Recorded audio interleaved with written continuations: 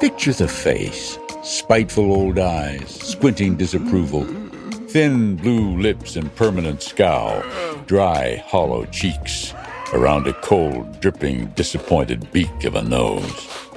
He sits on his miserable stool, barking his orders, counting his money. He glares at the joy bursting all around him. Joy because it's Christmas Eve. And he grows even meaner and harder and colder still. What happened to make him this way? Hadn't he been happy once? Oh, yes, and in love. Engaged to a beauty named Belle, employed by the best boss in the world, who threw parties for his staff as they danced the night away. So where did it all go so wrong?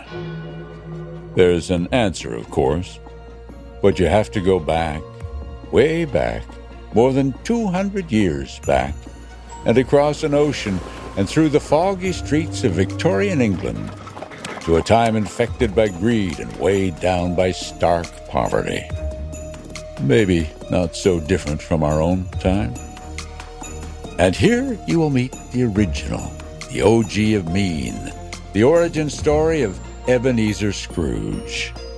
You may think you know his tale of woe, all bah humbug of it, but most have just had a taste. Now you'll live in the very words themselves. Join me for Charles Dickens' A Christmas Carol. You can hear the whole story starting Monday, December 11th. Available wherever you get your podcasts.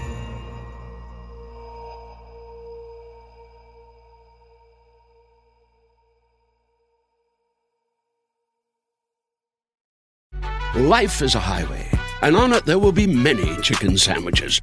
But there's only one McCrispy, so go ahead and hit the turn signal if you know about this juicy gem of a detour.